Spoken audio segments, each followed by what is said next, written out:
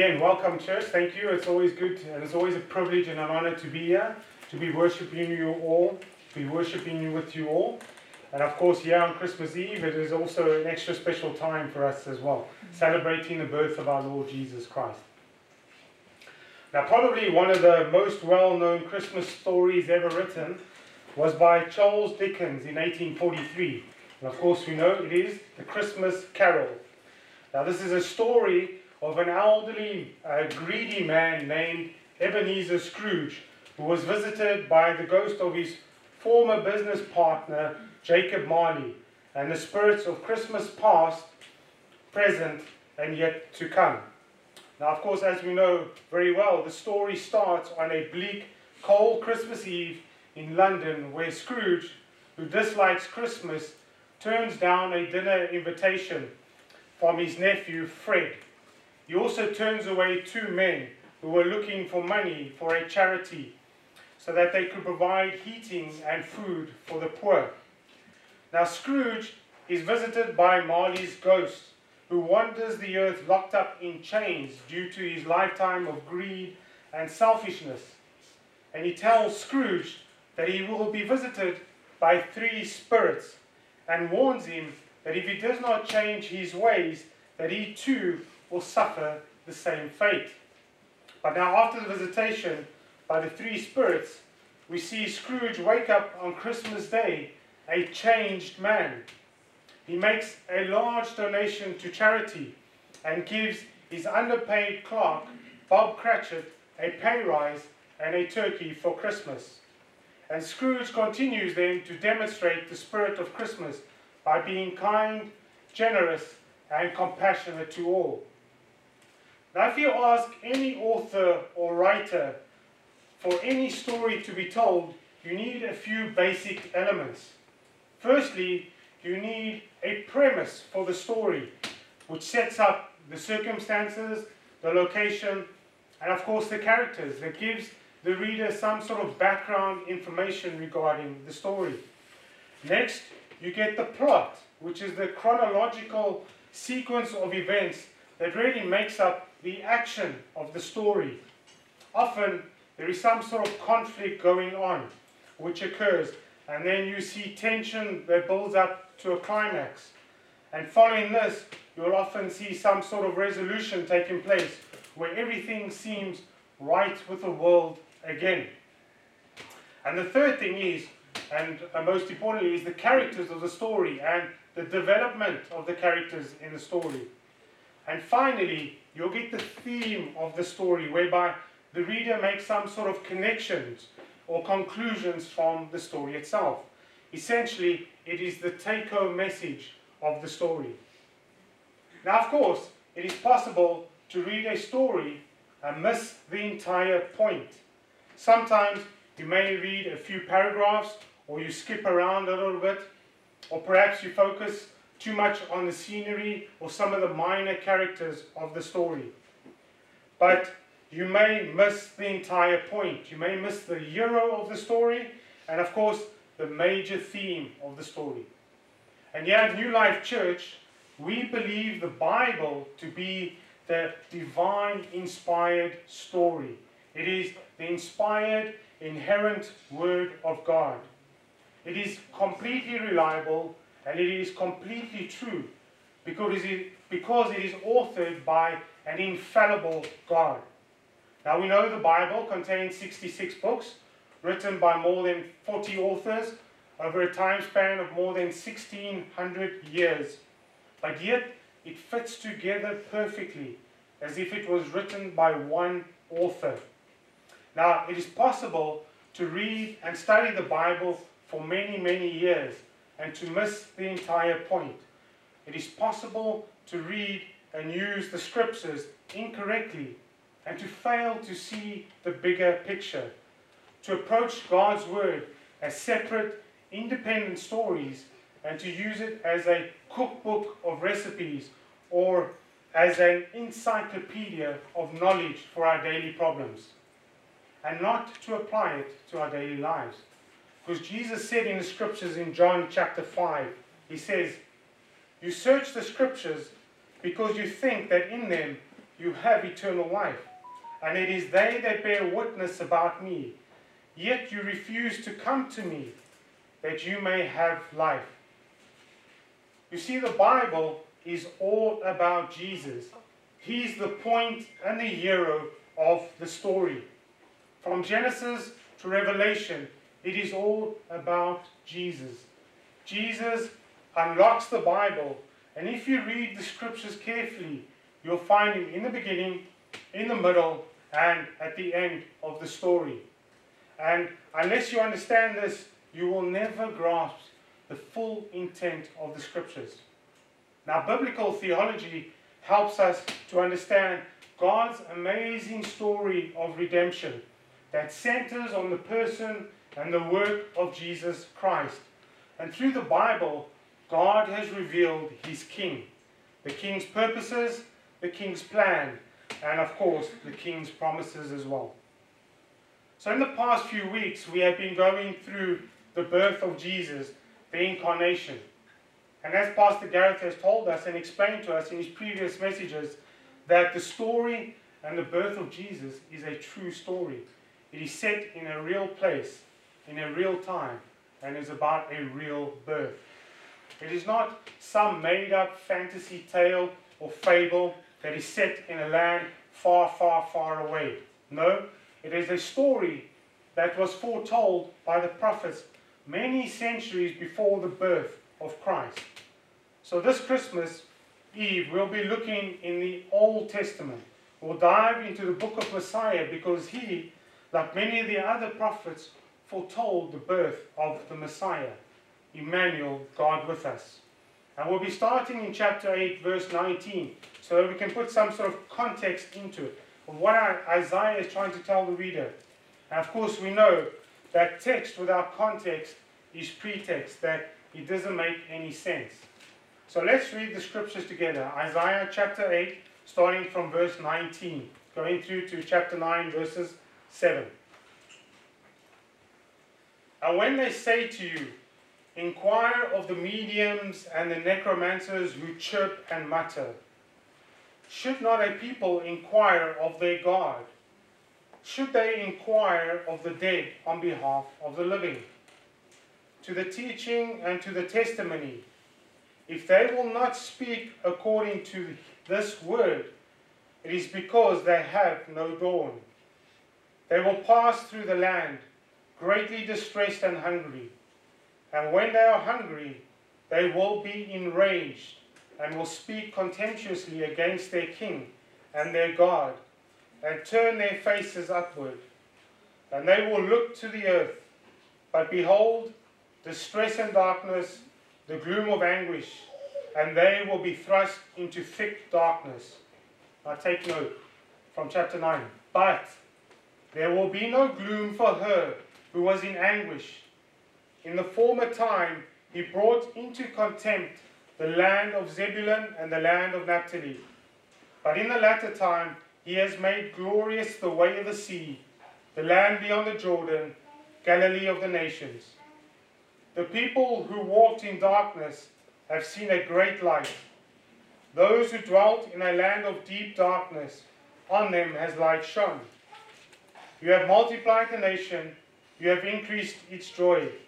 They rejoice before you as with the joy at the harvest, as they are glad when they divide the spoil. For the yoke of his burden, and the staff for his shoulder, the rod of his oppressor, you have broken as on the day of Midian. For every boot of the tramping warrior in battle tumult, and every garment rolled in blood, will be burned as fuel for the fire. For to us a child is born, to us a son is given, and the government shall be on his shoulder, and his name shall be called Wonderful Counselor, Mighty God, Everlasting Father, Prince of Peace. Of the increase of his government and of peace there will be no end, on the throne of David and over his kingdom, to establish it and uphold it with justice and with righteousness, from this time forth and forevermore. The zeal of the Lord of hosts will do this. So let's pray. Heavenly Father, we just thank you and praise you for this blessed day that we have, Lord. We thank you that on this day we can celebrate the birth of your Son, Jesus Christ our Lord. And Father, as we look and delve into your word today, Lord, we pray for your help, Lord. We pray for your Holy Spirit, Lord, to enlighten the scriptures for us, Lord, so that we read will be accurate and true, Lord. May we never look into the scriptures what is not there, Father. So, Father, we ask for your help this morning, Lord.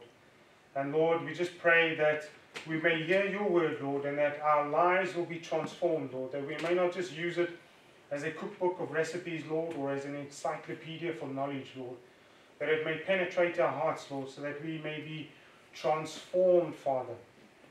And may the words of my mouth and the meditation of my heart be acceptable in your sight, my Lord, my rock, and my Redeemer. Amen. So, this is a very difficult passage to unpack, as the ancient translations vary widely and the modern commentators sort of disagree on the historical context. But in order to understand this, we do need to put some context into it. Now, obviously, we know that Isaiah is the author of this book, and his name literally means the Lord is salvation. See, Isaiah served as God's representative to Judah for more than 50 years, around 740 to 686 BC, roughly 100 years before the other three major prophets' writings, which was Jeremiah, Ezekiel, and Daniel. And like the other prophets, Isaiah's ministry blends foretelling, which is a prophet seeing far into the future, and forthtelling, which is preaching the truth to a sinful nature. Now, Isaiah was the son of Amos, and he served or ministered as a prophet to 4 different kings: Uzziah, Jotham, Ahaz, and Hezekiah. Now, he was married to a prophetess, and he had 2 sons.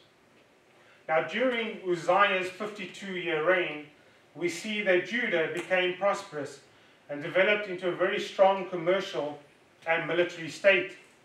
It was a port of commerce on the Red Sea, with the construction of walls, towers, and forts. However, because of their prosperity, Judah's spiritual health declined, because we witnessed the downfall of Uzziah as he attempted to assume the privileges of a priest by burning incense at the altar. And as a result, he was judged, and he never recovered. He was judged, he had leprosy, and he never recovered. Now, Uzziah's son, Jotham, took over his reign approximately 750 to 731 BC. But during this time, Assyria emerged as the new superpower. Now, Judah also began to get some opposition from the north, from Israel and from Syria. But after Jotham, we see Ahaz began to reign in Judah. And by this time, Israel and Syria formed an alliance to combat Assyria. But of course, Ahaz refused Judah into it. And as a result, war erupted. And because Ahaz refused, he requested help from the Assyrian king, who helped by sacking Gaza and by taking over Damascus. However, this led then to the introduction of the heathen altars, which then were set up in Solomon's temple. Now, it is important to note that although the political scene was a bit different from that of the northern kingdom of Israel, that the sins of the people were very similar.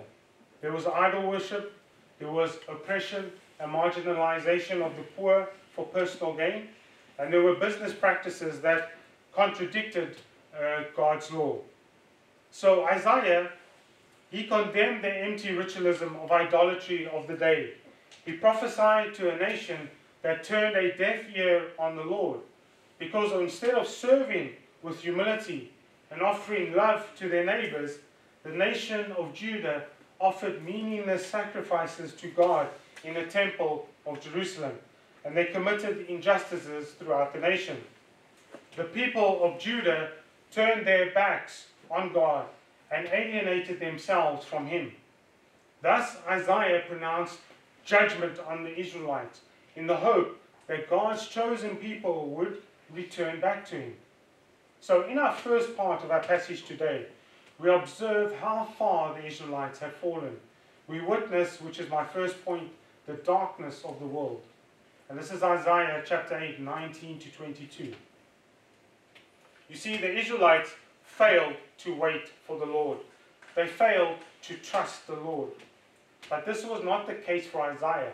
Because in chapter 8, verse 17, Isaiah writes this. He says, I will wait for the Lord, who is hiding his face from the house of Jacob, and I will hope in him. However, we see that the Israelites were not willing to wait upon the Lord. They were consulting with spiritualists in order to communicate with the dead. Just like King Saul did when he consulted the medium of Endor, as we read in 1 Samuel chapter 28. Now these conjurers had very strange signs and voices where Isaiah describes them as chirping and muttering. Now these words may refer to their tones or their manner in which they spoke. They delivered, which was to say, like a very low, hollow, broken sound. And it didn't make any sense at all. They did not speak with any boldness or plainness like the prophets or the Lord spoke with. And their desire was to entertain people rather to instruct them. And of course we know from the scriptures that the Mosaic law prohibited such mediums and necromancers who consulted with the spirits of the dead.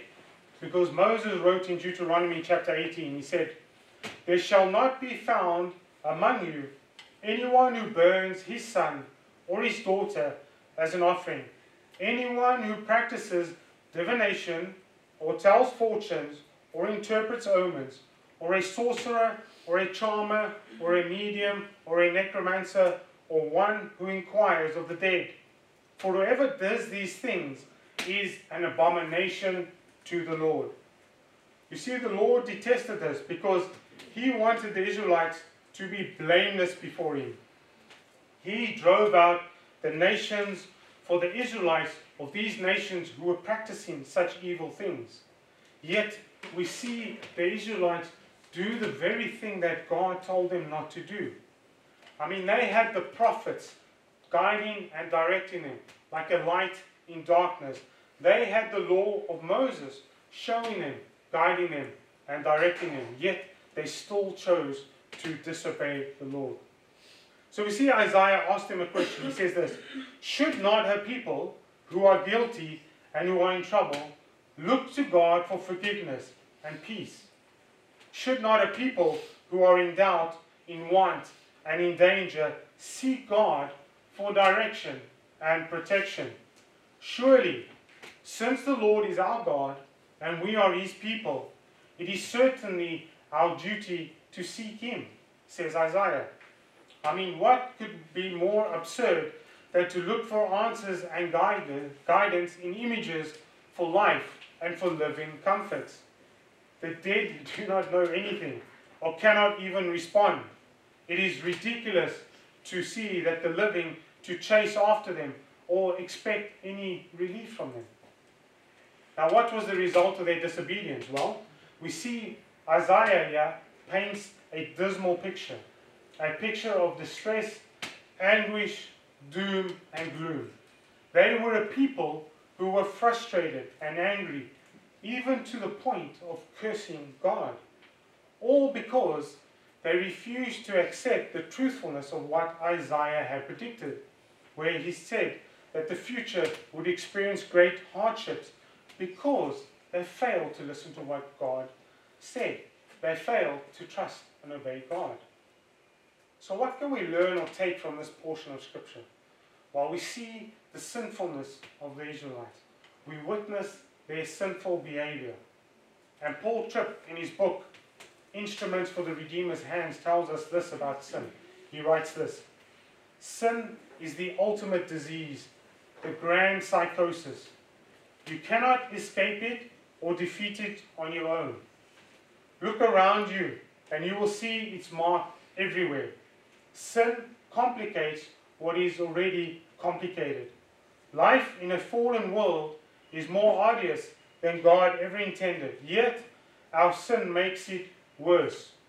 We deal with much more than suffering, disease, disappointment, and death. Our deepest problem is not experiential, biological, or relational. It is moral, and it alters everything. It distorts our identity, it alters our perspective, it derails our behavior, and it kidnaps our hope. So here we see the condition of the Israelites' hearts. We see that they had idols in their hearts. We see their arrogant pride and self-sufficiency as they deny the authority of God and His majesty. Instead of worshipping the Creator, they were worshipping created things. And instead of appreciating the uniqueness of God, they put themselves and their trust in their own resources, in foreign gods. Because later in chapter 29, Isaiah writes this. He says, "These people draw near with their mouths and honor me with their lips, while their hearts are far from me, and their worship is of a human commandment learned by rote." Now, of course, we know that this stemmed from three things. This stemmed from their wealth, from their military might, and from their idolatry. They pursued the wealth at the expense of the poor and the marginalized. And instead of humbling themselves and relying on the might and the power of God, they chose to rely on the work of their own hands and on their idols. And they even went as far as consulting the dead to seek answers to their problems. Now you may be sitting there and thinking, well, I don't summon the dead using Ouija boards or other things, and I don't consult the dead regarding my problems. But Isaiah definitely condemns the worship of idols and false gods. Now also you may be thinking, well, I don't consult any idols, I don't do any idol worship. But let me remind you of what we've learned from our studies in Psalm, where I mentioned Tim Keller, his book on counterfeit gods. Tim Keller says this about an idol. He defines an idol as anything more important to you than God, anything that absorbs your imagination and your heart more than God, and anything that you seek to give you what only God can give. So this Christmas, I urge you to examine your hearts, examine yourselves. Ask yourself, what or who is ruling your heart? Is God ruling your heart, or is some idol ruling your heart? Or is there some idol that is preventing you from having a deep personal relationship with our Heavenly Father? And who do you rely on in times of trials and tribulations? Do you run to the Heavenly Father to seek advice, wisdom, and counsel? Or do you rely on yourself, your abilities, your job, your money, your bank account, your spouse, your parents, or even your children? And when times do really get tough, do you turn to the comforts of this world? Do you look for drugs, sex, alcohol, pornography? It's a whole list of things. Is there any particular sin that you need to be repenting of today? You see, we know that sin is more than just making a mistake or an error. It is a flaw in our character, and it produces rebellion. It produces foolishness in the way that we think that we know better. It distorts our reality, and we will never be able to know what God has ordained for us to do if we continue to revel in our sin. Now Isaiah warns the Israelites that their sin would not go unpunished. He warns them that human pride and boasting are utter foolishness, and that the people were in great danger before a righteous and a holy God, that there would be judgment as the sovereign Lord. He was watching, and He is watching. God is concerned about holiness, about righteousness, and about justice, which leads Him to judge the Israelites. And like the Israelites, we too will be judged for our sin. We need to heed these warnings and pay attention to what Isaiah is writing here. But, as I started in chapter 9, verse 1, of course, the story doesn't end there. And thank God it doesn't. Because that is the bad news. But now we see the good news. We see Isaiah prophesy about the Messiah, the glorious coming King. And this is 8 centuries before the actual event took place. But notice the language that he uses here. He prophesied as if it has happened already. You see, brothers and sisters, this is prophetic language. A prophet was a seer and a visionary. He received the revelation from God and recorded it as such. And as far as Isaiah was concerned, God had shown him, and therefore it was as good as done. It was certain to happen, no doubt about it. And in this section, my second point, we see the anticipated light of the Messiah. Chapter 9, verses 1 to 5. And notice, it begins the chapter with the word but, or nevertheless, in other translations.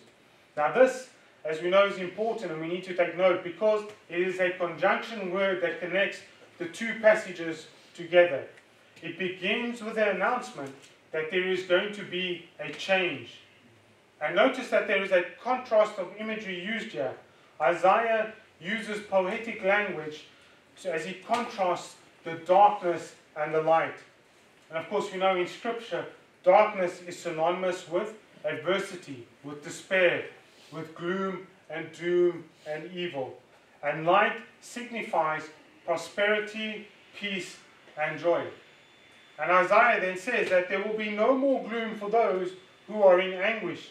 He refers here to Zebulun and to Naphtali, places that were on the northern border, west of the Jordan River.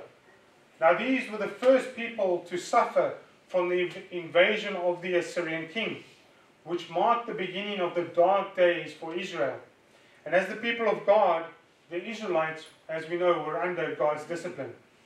But Isaiah sees that this tragic event as if it has already happened in the past, as he writes, in the former time. However, in the future, God will transform this doom into honor, where the people of God will finally experience the glorious future of prophesied through the triumph of the Messiah. And now notice also that Isaiah mentions the region of Galilee.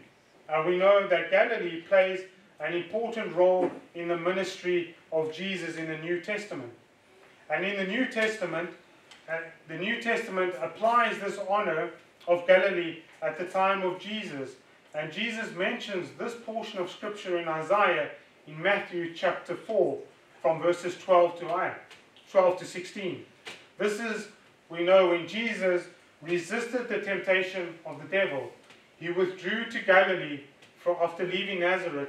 And what did he do? He began to preach. He began to preach, repent, for the kingdom of heaven has come near. So Isaiah shows that the coming of the Messiah is associated with the coming of light, where light will remove the darkness of captivity. And those that were living in darkness or in their sin would see a marvelous light. And this is the surprising joy of sinners. And it's only made possible through the grace of God. And in the chapters that follow, Isaiah again writes this. He prophesies about the God's chosen servant. He writes in Isaiah 42, he says, "Thus says God the Lord, who created the heavens and stretched them out, who spread out the earth and what comes from it, who gives breath to the people on it, and spirit to those who walk in it. I am the Lord. I have called you in righteousness. I will take you by the hand and keep you. I will give you as a covenant for the people, a light for the nations, to open the eyes of the blind that are blind, to bring out the prisoners from the dungeon, from the prison, those who sit in darkness." And again in chapter 58, Isaiah writes, "Then shall your light break forth like the dawn, and your healing shall spring up speedily. Your righteousness shall go before you. The glory of the Lord shall be your rear guard." Now what happens when the light comes? Well, we see that the nations will be enlarged, that their borders will be expanded. And the Lord confirms his covenant with Abraham, that his descendants will be as vast as the sand on the seashore. And we also witness that the light not only dispels the darkness, but brings with it great joy and prosperity. Because of God's power, the people will experience a time of great joy, of peace and security. Now, he doesn't say when this will happen, but he writes as if it has happened already. And of course, we know through the Gospels that as Jesus began his ministry in Galilee, his teachings and his miracles were evidence that he indeed was the Messiah. He proclaimed the kingdom of God through salvation, and that whoever believed in him were not lost in doom or gloom or anguish, that they were to look forward to a kingdom of heaven where there will be great joy, great peace, and great prosperity. Now, Isaiah also describes this joy as being abundant, like at a time of harvest or at the dividing of a plunder. Of course, we know that harvest time in Israel was a very important time. It was at a time of much joy, a time of much celebration.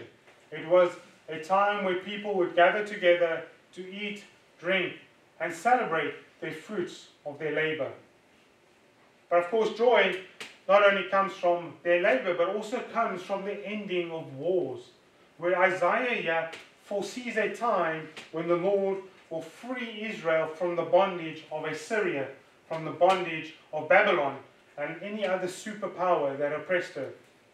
He draws an analogy at a time when Israel had an improbable victory over Midian, when Gideon defeated the Midianites by the power of the Lord, which we learned in our study on the book of Judges. However, this time the victory will be much greater, as the implements of the war used will be burnt up. There will be no need for any accessories of war. This will not just be a temporary ceasing of war, but it will be a permanent one. This will be a time when war will end permanently, a time of universal peace. And how is this possible? Well, this is possible through the peace of the Messiah, which we see in verses 6 to 7, my third point. Here, Isaiah really introduces us to the one who will transform the doom and the gloom and the anguish into much joy and much peace. Because he explains the character and the nature of the Messiah here. And he starts off by saying, "For to us a child is born, to us a son is given, and the government shall be upon his shoulder." And Isaiah is very precise here. He refers to a child and a son. And he's already prophesied in chapter 7. Because chapter 7 verses 14, he says, "Therefore the Lord himself will give you a sign. Behold, the virgin shall conceive and bear a son, and shall call his name Emmanuel." And notice Isaiah presents a child as if it has happened or already is happening. And we witness what the expectations of this child is, that the government will be on his shoulders, that he will rule the nations of the world. And this fulfills what the psalmist said in Psalm 2, verses 7 to 9. The psalmist expresses this. He says, "I will tell of the decree. The Lord said to me, you are my son. Today I have begotten you. Ask of me, and I will make the nations your heritage, and the ends of the earth your possession. You shall break them with a rod of iron, and dash them in pieces like a potter's vessel." And notice, who is the child given to? Well, the child is given to us, to the world, to sinners like you and to me. And brothers and sisters, this is a gift of divine grace to sinners. Please don't miss this. You cannot miss this. This is powerful words coming from Isaiah. As sinners, we are no way worthy of this. We are no way worthy of the divine grace that comes from a holy and a righteous God. And thank God that He does. Because if it was left to us, we would fail. Just like Adam and Eve failed in the garden. And Isaiah goes on to give incredible descriptive words that displays the nature and the character of the Son. He describes the Messiah as the wonderful counselor, as the mighty God, as the everlasting Father, as the Prince of Peace. Well, Jesus is a wonderful counselor, and a counselor is someone who plans, who is able to give wise guidance and direction. And of course, we know that the Messiah had supernatural wisdom, as he ruled with wisdom beyond any human capabilities. It was certainly in contrast to any king that ever ruled the earth. And we know from the New Testament that Jesus' teachings and his judgment make him a wonderful counselor. He's described as a mighty God, a title that is given to the Lord. He will be like a mighty warrior who that will be able to accomplish the military exploits that is mentioned in verses 3 to 5, so that peace will reign. And Isaiah uses the word God to indicate his deity. And of course we know from the New Testament that Jesus makes these claims about himself to the Jews, as he identifies himself in John chapter 8 as the great I am.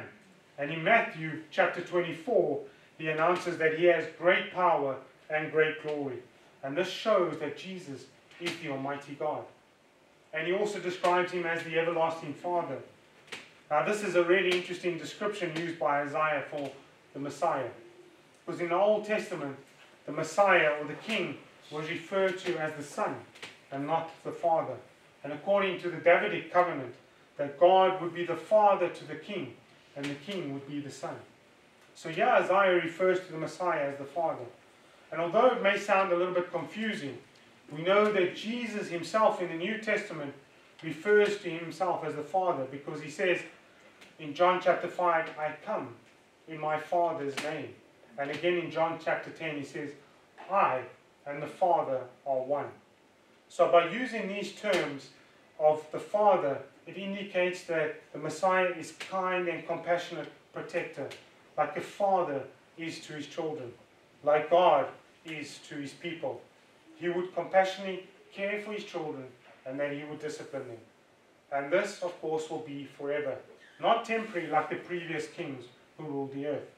And finally, he refers to the Messiah as the Prince of Peace, that he will bring peace or shalom to the nations, as they will rely on his just judgments and his decision making. The Messiah will ensure that the people will have blessings or peace. And finally, Isaiah concludes that the virgin son will be the rightful heir to David's throne, and he will inherit the promises of the Davidic covenant. According to the Davidic covenant, the term son is the title of a king. His rule will last forever, and he will reign with justice and with righteousness. And this will be accomplished by the Lord God Almighty. So of course now, what sort of conclusions as we wrap this up? What can we really learn from this passage? Well, firstly, we see Isaiah warns the Israelites to change their ways, that they will be judged for living in darkness. But he's also reminding them that God is not abandoning them, that despite the threat of war and invasion, that they are to expect a glorious future ahead. So for those unbelievers that might be sitting here listening to the message today, for those who have not come to the throne of grace and repented of their sins, is there any particular sin that you may be struggling with today? Like the Israelites that are living in darkness and was avoiding the light, are there any idols that you may be worshipping? Now remember, as I said, an idol is anything that you value more than God himself. And Isaiah here is pointing us to the light. He's pointing us here to Jesus Christ. You need to come into the light. I recall Pastor Matthew mentioned to us once, the best thing that could ever happen to you is if you get exposed to the light. Now this may sound harsh or cruel, but in order for you to experience the peace of Christ, you need to come into the light. In order to experience the grace of God, you need to come into the light. The Apostle John wrote in his epistles, he wrote this in 1 John chapter 1. He said, "This is the message we have heard from him and proclaimed to you, that God is light, and in him there is no darkness at all. If we say we have fellowship with him while we walk in darkness, we lie and do not practice the truth. But if we walk in the light, as he is in the light, we have fellowship with one another. And the blood of Jesus, his Son, cleanses us from all sin. So friends, remember, it's never too late. Perhaps you may be sitting here thinking, well, Robert, Pastor Gareth, you don't know what I've done. You just don't understand. Well, we may not understand, but trust me, Jesus Christ understands. He is our advocate before our holy and our righteous God. No one is out of reach of our powerful, mighty God. So this Christmas, please, I want you to experience true grace. If you don't know, please come and speak to Pastor Gareth or one of the elders. We'll be happy to help you. And I just want to remind you of what Paul writes in the church to Ephesus in Ephesians chapter 2. Paul says this: "But God, being rich in mercy, because of the great love with which he loved us, even when we were dead in our trespasses, made us alive together with Christ.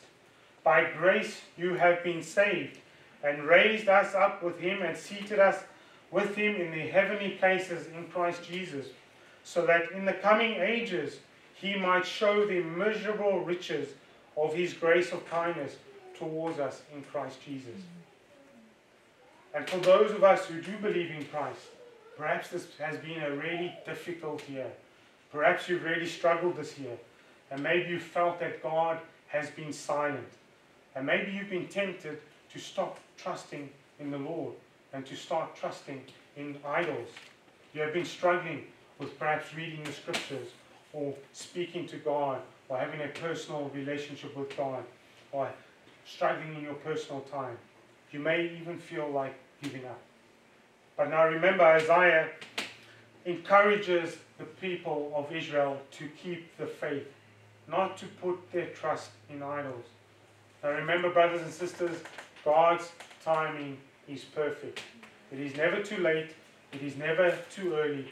It is perfect. You are where you are meant to be. The Lord is control, and he is sovereign over the future. You do not need to consult any medium regarding your future. Remain totally dependent on God and keep trusting him. For the psalmist wrote in Psalm 135, "The Lord will vindicate his people and have compassion on his servants." If things are not working out the way that you want them to be, God's timing is perfect. Trust in him. For Peter also reminds us, with the Lord a day is like 1,000 years, and 1,000 years is like a day. Now I started by telling you about Ebenezer Scrooge, who woke up on Christmas Day a changed man. Now change is possible, but true heart change, true transformation of the heart is only possible through the power of Christ. And where do we find him? We find him in the scriptures. He is at the beginning, he's in the middle, and he's at the end of the story. So for 2022, I challenge you to read your Bible. Learn to love it. Learn to live it out. Read about God's wonderful gift to the world. His Son, Jesus Christ, who died so that we may be able to live in his eternal kingdom. Let's pray. Heavenly Father, we just want to praise you and honor you for your scriptures, Lord, for your word, Lord. We want to thank you for what Isaiah has written in your word, Lord. And Lord, we just pray that as we go about our lives, Lord, that we may be truly transformed by these scriptures, Lord, that we may learn to love your word, Lord, that we may learn to live your word, Father. And we just ask this in your Son's precious and holy name, Jesus Christ, our Lord. Amen.